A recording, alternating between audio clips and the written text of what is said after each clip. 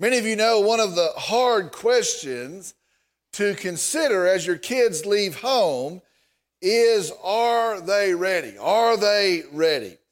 A couple of years ago now, it goes by very quickly, a couple of years ago as Sarah prepared to move to college, I started to panic to think, is she prepared? Is she ready? My time of teaching with her was coming to a close, and now it's going to be on her. And it wasn't just the big things of life that I worried about, but it was even the small things, the big things, but even the small things. What if she breaks down on I-30? Will she know what to do? What if her battery goes dead late at night? Will she know what to do? What if some good-looking slickster of a dude tries to ask her out? Will she know what to do? Girls, the answer is say no. Always say no. And it is a very scary thing. Are they ready? The time has ended. They're moving on. Are they ready? Well, imagine tonight, as Peter writes, he is written to instruct the church. He is written to encourage the church to stand. And now, as his time of teaching winds down, he has to start to wonder, are they ready? They've heard the instruction. Are they truly ready? Did I say all that I should have said? Are they truly ready? Eternities are at stake. The name of Christ is at stake. The church itself is at stake. Tough times are surely ahead. Are they ready? Imagine him as he sends off the letter. Are they ready? Well, today he writes the last pieces, the last reminders to make sure that they are ready. And it's as if he is saying here, remember this. And oh yeah, also remember this. And as they get ready to drive off in the car, don't forget this. Be sure and remember this as well. Tonight our message is entitled, Stand Firm in It. Stand firm in it. Tonight our verses are 1 Peter chapter 5, the second half of verse 5, all the way to the end of the chapter in verse 14. 1 Peter chapter 5, starting the second half of verse 5 to the end of the chapter, verse 14. Stand firm in it. I'm going to ask if you'd stand with me in the honor and the reverence of the reading of God's word.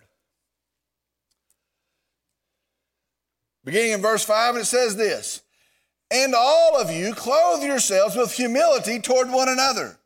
For God is opposed to the proud, but gives grace to the humble. Therefore humble yourselves under the mighty hand of God, that he may exalt you at the proper time, casting all your anxiety on him because he cares for you. Be of sober spirit. Be on the alert. Your adversary, the devil, prowls around like a roaring lion, seeking someone to devour. But resist him, firm in your faith, knowing that the same experiences of suffering are being accomplished by your brethren who are in the world. After you have suffered for a little while, the God of all grace, who called you to his eternal glory in Christ, will himself perfect, confirm, strengthen, and establish you.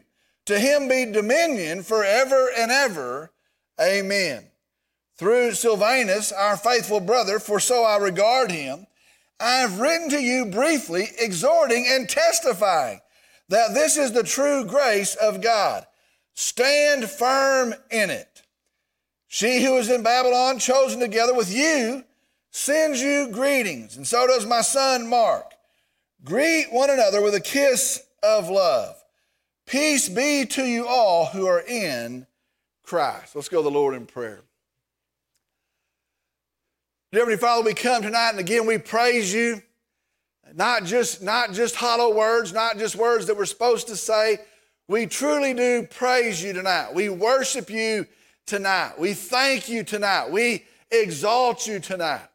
Lord, we come on this Saturday night and we again pray that you have been pleased in our assembling tonight, in our singing tonight, in our fellowship tonight. And now I pray as we begin to study your word, I pray, Lord, that you would speak.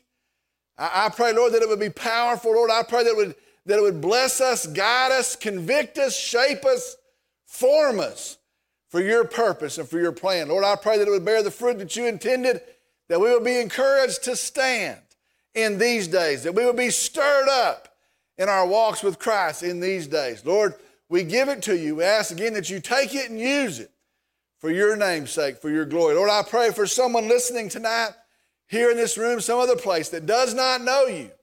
I pray, Lord, in the knowledge of a Savior, in the knowledge of a gracious God, and the truth of the gospel, that this very night that they would turn to you and be saved. Lord, we love you, we praise you, and we thank you. And I pray in Jesus' name, amen. You may be seated. This evening, let's get right to work in our verses. We're going to start in the second half of verse 5, where we left off last night. It says this, "And all of you clothe yourselves with humility toward one another. For God is opposed to the proud, but gives grace to the humble."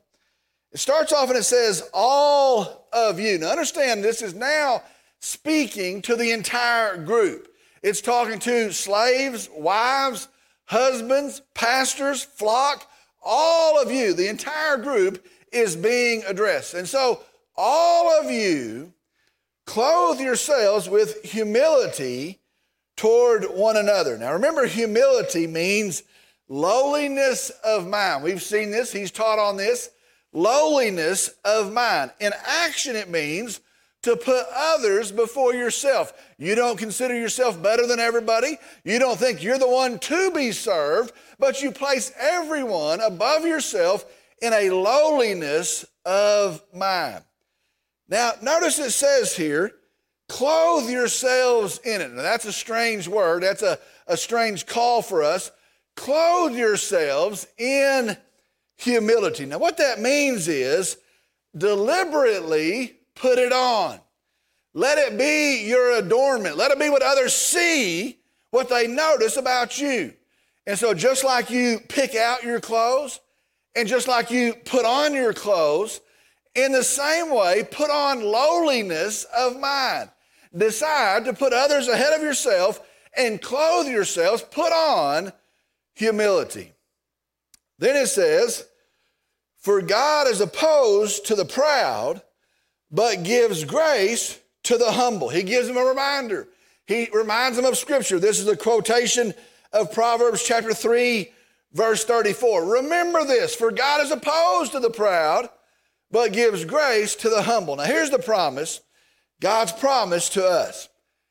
If you want to be favored by God, if you want to be blessed by God, of God, be humble. Put on humility. There's a lot of folks that say, I want the favor of God and I'm seeking the blessing of God. Well, here it is in God's promise. If you want the favor of God, put on humility, the lowliness of attitude. Be humble. All right, verse 6. Therefore, humble yourselves under the mighty hand of God, that he may exalt you at the proper time. Now, verse 6 actually tells us why we have to be humble, why we need to be humble. Notice it says, under the mighty hand of God, under the hand of God. Now, what that means is under the direction of God, under the will of God. You're operating under the hand, the control of God. Now, see this. Their suffering, their distress is because they're walking with Christ. And that's what we see all the way through the letter. That's what we know to be true. Their suffering, their trouble, their distress is because they are walking with Christ. And the truth is, if they will stop walking with Christ, if they will stop serving the name of Christ, the suffering will also stop. That's the reality. They're suffering because they're serving Christ. If they'll just stop that, the suffering will stop as well. It's the same today for us as well. They have to decide the lost are above them. The lost are more important. That's what they have to decide. They have to decide the church is above them, is more important than them. They have to understand, they have to believe the plan of God is more important than them, is above them. And so they're going to have to decide to submit themselves under the plan of God. That's why they're suffering. They could stop suffering if they would stop, but in humility, considering the lost more important, considering the church more important, considering the plan of God more important, they have to humble themselves. You see, at any time, we can say, it's about me. We can say that at any time. It's about me. It's about what I want. I don't like suffering. I'm tired of all this.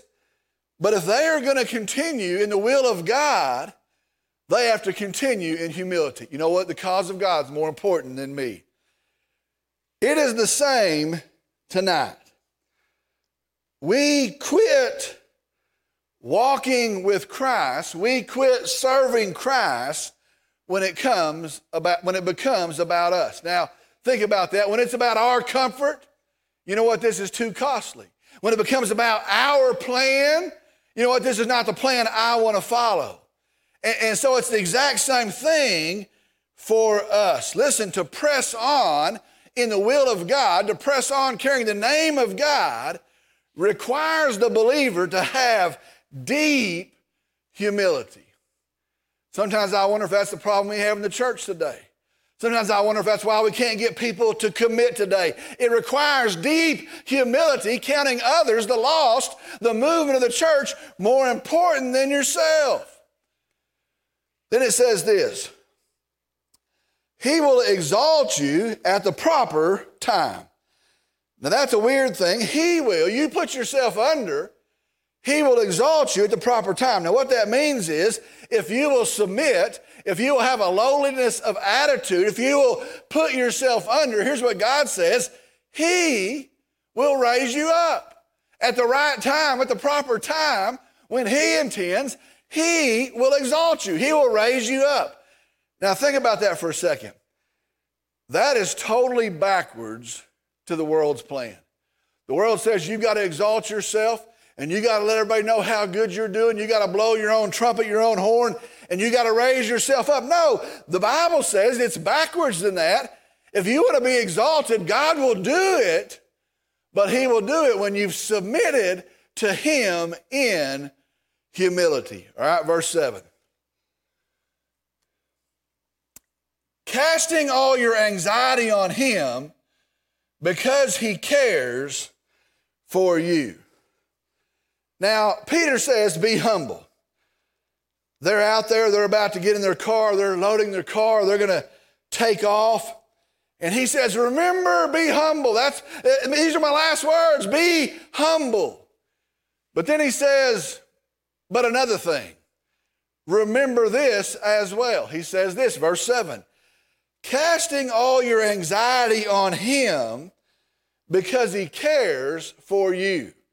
Casting all your anxiety on Him because He cares for you. Now, this is a great reminder. This is a reminder they're going to need. Life is going to be tough. It's only going to get tougher. And so he says, remember this. Remember, be humble, but also remember this.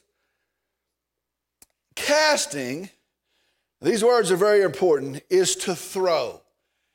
It's to literally throw. It is continual. And so here's what I want to tell you about this process. This is not a controlled, dignified, bring your troubles to Jesus. That's not what this says. Well, I've got some troubles and I'm going to take them to the Lord. I'm going to be dignified and bring my troubles to the Lord. That's not what this is. It actually means to heave them on them, to throw them on them, to get a wheelbarrow if you have to and dump them on the Lord. That's what it means. Throw your troubles on Him. Pretty undignified. The word anxieties, it translates worries. And we could leave it right there. Well, worries, bring your worries to the Lord, bring them and throw them on Him. Translates worries, but it's a lot more detailed than that. The word anxieties literally translates to be drawn into pieces. It means to be divided into parts. That's literally what it means. It means you are coming undone. And so Peter says here, when life is tough and you are overwhelmed in the hardships of life, and when life is literally coming undone, don't forget to throw your worries, to throw your troubles on Jesus. That's what he says. They're about to leave. He's got to get the last word. You know what? Let me tell you something else. It's going to be hard. And when you're overwhelmed and you're coming undone, don't forget to throw your troubles on Jesus. It says because he cares for you. The word for care means he is genuinely interested in you. Now what a awesome picture of our Savior. He's not somewhere distant. He's not somewhere too busy to see what's happening. He is actually interested in you. He cares for you. And so listen, as these readers, as these hearers are preparing to back out of the driveway, as they're preparing to launch off into the world, as they're getting ready to go their way into the world that will heap abuse on them, a world that will hurt them, a world that will try to pull them in a whole bunch of different directions, a world that, if it can, will abandon them. Peter says, remember, don't forget, be casting your undoneness on Jesus, for he cares for you. What a great reminder. You're getting ready to launch off in the world. They're about to back out of the driveway. Listen, don't forget. It's going to be tough. You can throw your undoneness on Jesus. Then Peter says another thing. The car is running in the driveway. Time is growing short. They're about to back out. They're about to leave. And he says, let me tell you another thing. I thought of something else. Verse 8. Be of sober spirit. Be on the alert. Your adversary, the devil, prowls around like a roaring lion, seeking someone to devour. He says you better remember something else. You better have a sober spirit. Remember, we've seen this. He's taught on this as well. It means not under the influence of something else, whatever that is. It's not being numbed in something else, being distracted in something else. No, it is being on the alert, being watchful, being aware. He says your adversary means opponent, the one that is set against you, the devil, your adversary, the devil, prowls around like a roaring lion, seeking someone to devour. Now I want to work through this for just a second. Be sure tonight, listen, as a follower of Jesus Christ, as a believer, now we might say, well, this is crazy.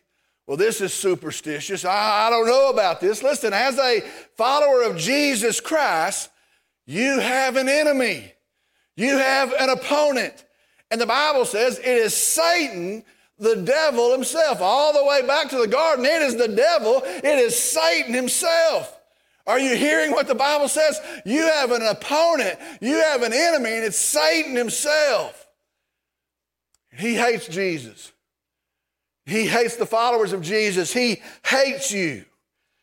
The Bible says he goes about, the way it describes it, he prowls about. Think about that. The Bible says he prowls about. It means he's quiet as he prowls about. He's deceptive as he prowls about. And he is looking, he's seeking, he's prowling around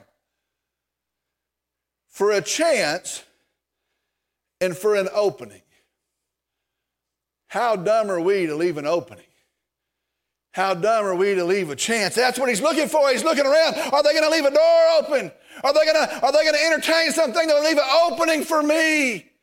And he's seeking to devour someone. The word devour means to rip apart and consume, to literally destroy, utterly destroy. Not just to rip you apart, to consume you. If he can, listen to me, Satan will destroy you. And he may start with your kids. He may start with your home. He may start with your marriage. He may start with your reputation. He may start with your health. He may start with your future. He wants your life. He wants you destroyed. Your enemy's not messing around. We're to be watching. One last thing, you're about to back out and leave. I want to tell you one last thing. Don't be distracted, be watching. Verse 9. But resist him, firm in your faith, knowing that the same experiences of suffering are being accomplished by your brethren who are in the world. But resist him, firm in your faith. Verse 9 says, be aware, be prepared, and it says, resist him. Here's a valuable thing for us to know. Here's a valuable teaching for us in the church. It says, resist him. Now, I want you to get this tonight. Our only commands as believers that we have for dealing with Satan, we only have a couple commands, and one of them is to flee from his schemes, to get away from sin, from the snares of sin, to flee from his schemes. The other is to resist him. Now, there's some folks, and they get really caught up in trying to war against Satan. And they talk about warring against Satan, and they got to take the fight to Satan, and they got to bind him, and they got to rebuke him. And there's all sorts of things. They got to tell him some things. Well, you know what Peter says? Peter says, resist him. It is a military word that just means this: stand against it. Stand against him. Now, that might be hard to understand, so he just tells us how. How do you do it? By being, the Bible says, firm in your faith. Now listen to me. What does that mean? It is trusting God. Plain as that. Doesn't have to be any deeper than that. Trusting God. Trusting God's word. Knowing God's word. Knowing the truth. Trusting the truth. Trusting God. Folks, listen, Satan would have us become fearful. Oh, I don't know about that. I don't know if we can withstand that. I don't know if my faith is great enough. I don't know about these circumstances. Satan would have us become fearful. He would have us become discouraged to the point of quitting. He would have us become worried. But God says, listen, you don't have to do anything but trust what I've already done. Trust God is all powerful. Trust God is ruling. He's in control. Trust that God is protecting. Trust that God is defending.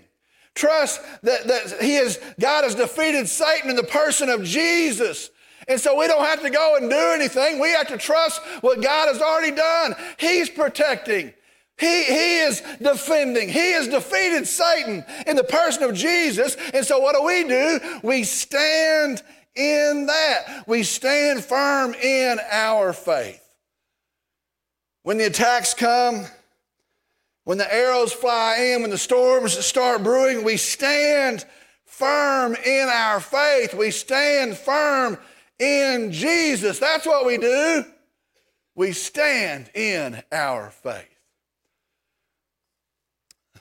The rest of the verse, let me read that to you.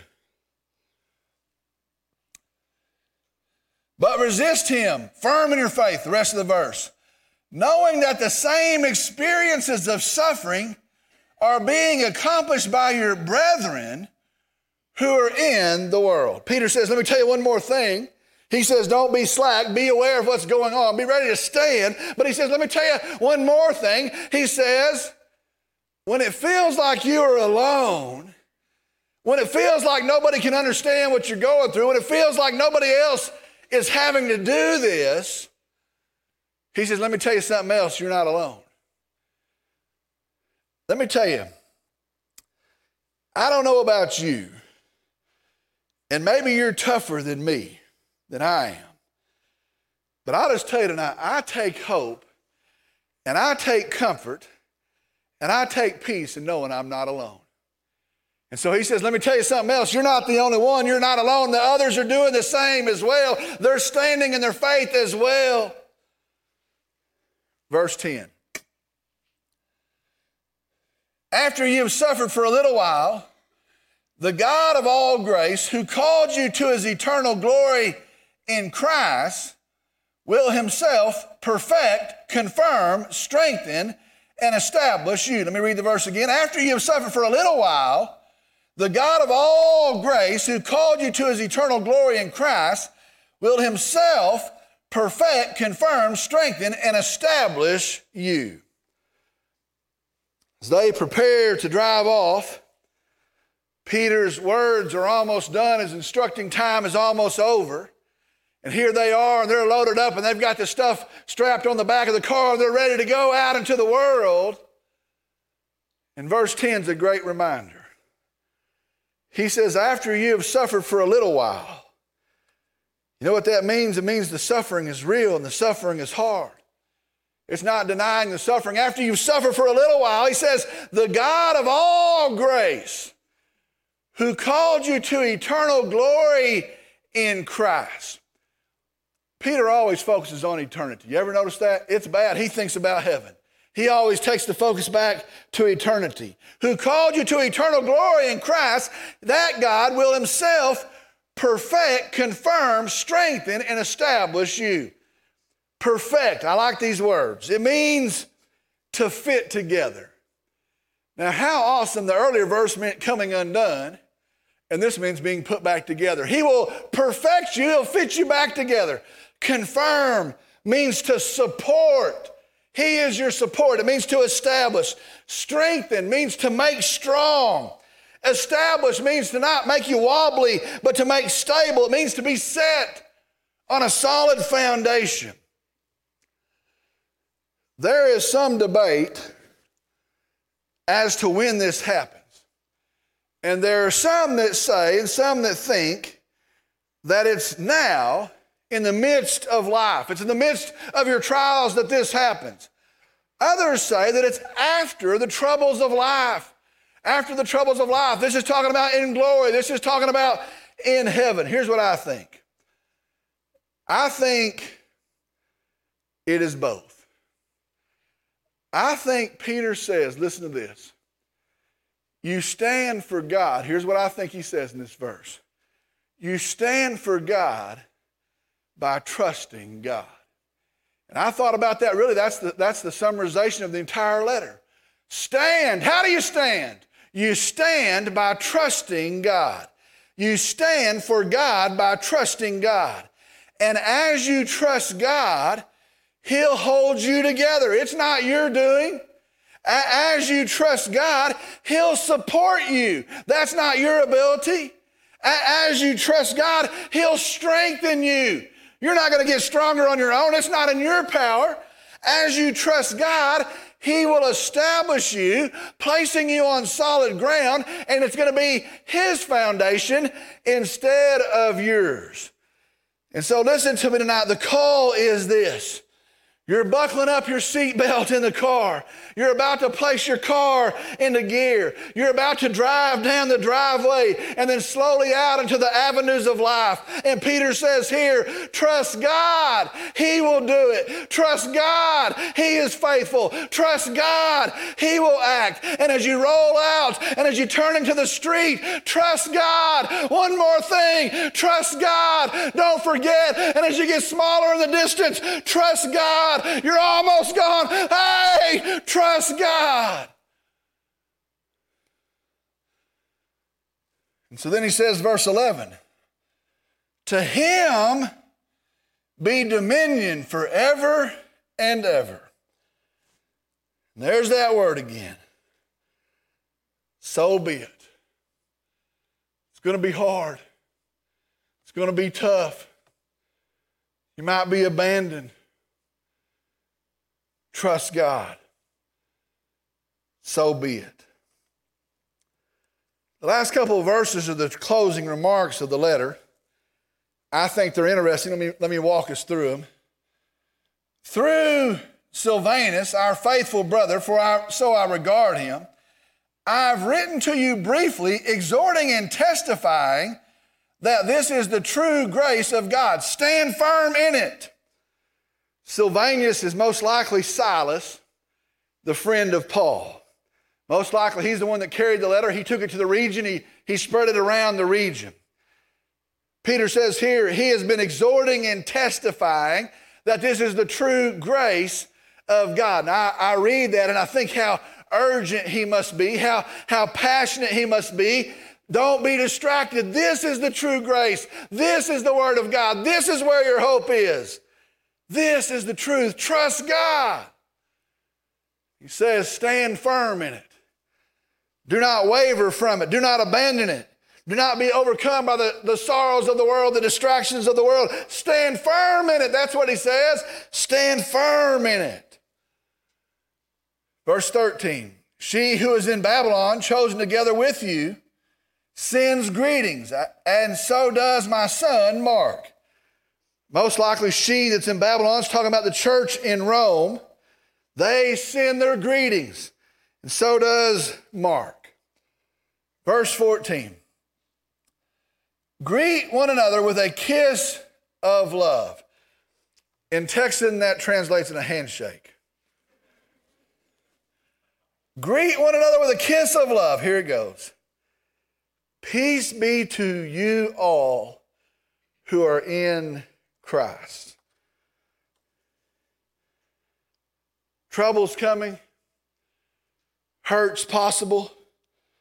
There's big things to do. There's big things to do. Can you imagine the hope that he pinned on them? Oh, they could lead a revival. Oh, they could turn many people to Christ. There's big things to do. Peace be with you who are in Christ. I think as he writes that, surely it has to ring in his head. His friend Jesus said, peace I give to you, not as the world gives, do I give. Tonight there may be trouble. Tonight hurt is possible. Tonight you've got big things to do. But understand there is peace in Jesus. And then the car is gone. Faded out of sight, off somewhere else. In the traffic of life, the car is gone. One thing remains. Trust God. Trust God. Let's pray. Dear Heavenly Father, we come. And I'm so thankful for this letter. I'm so thankful that you knew we would need it. That we would be hurt without it. That we would be instructed and equipped with it. And I'm thankful that you preserved it, put it in our hands, and put it in our hearing this week, this month. Lord, I'm thankful for the truth that we have a God that is trustworthy. We have a God that we can check, and He is always faithful at every turn. We have a God that's gracious and loving to us, so kind, that He sends us a Savior in the person of Jesus. Lord, help us, encourage us, stir us up, move in our midst. Help us trust you. Lord, I pray tonight if somebody's here listening that hasn't trusted you for their salvation, I pray knowing that's the first step. I pray in the hearing of a gracious God, of a powerful God, of a risen Savior that this very night, Lord, any hindrance will be removed. They would trust you in their salvation. Move in their hearts, Lord. Lord, I pray for those of us who have trusted you. I pray, Lord, as we're distant from Peter, as we're distant from this letter first being read and passed out, that we would draw close again tonight. We would be a people that would say and a people that would stand that we can trust our God. Lord, we pray that you've been honored so far. We pray that you bless our study moving forward. And I pray that you move on this very night. We trust it to you. And I pray in Jesus' name, amen. We're going to close tonight with a time of response, a time of invitation, a time to say, Lord, I hear your word. And I take you at your word. I trust your word. And tonight I trust you as my Lord and my Savior. Maybe you've never done that. Maybe you've heard that 21 times coming into this 22nd time. But I want to tell you the offer still stands tonight. If you'll trust Jesus, He'll save you tonight. If you've never trusted Him tonight. He'll save you tonight. Maybe you're here and you've made that step, but you've never fought in believer's baptism. And maybe you're thinking of all the reasons you shouldn't do it. Maybe you're thinking of all the reasons you can just put it off. Listen, in obedience to Christ, you need to come and say, you know what, I want to be obedient. I want this testimony to stand in my life of what I believe of Christ. You come. We'll set a day. It'll be a great day of celebration. Maybe you're here looking for a church home and you've prayed about it, believe God has led you here. You come as well. Maybe tonight you want to just come and say, God, help me stand. God, help me trust you. God, forgive me where I've been off track. God, stir me up this 22nd night. Maybe you want to pray at an altar. Maybe you want to pray with me. Maybe there where you're seated. I'm going to ask that no one would stir about, no one head for an exit, but you would pray for those who are making decisions. I'm going to ask if you'll stand. If God has spoken to you tonight, you step out. You come on.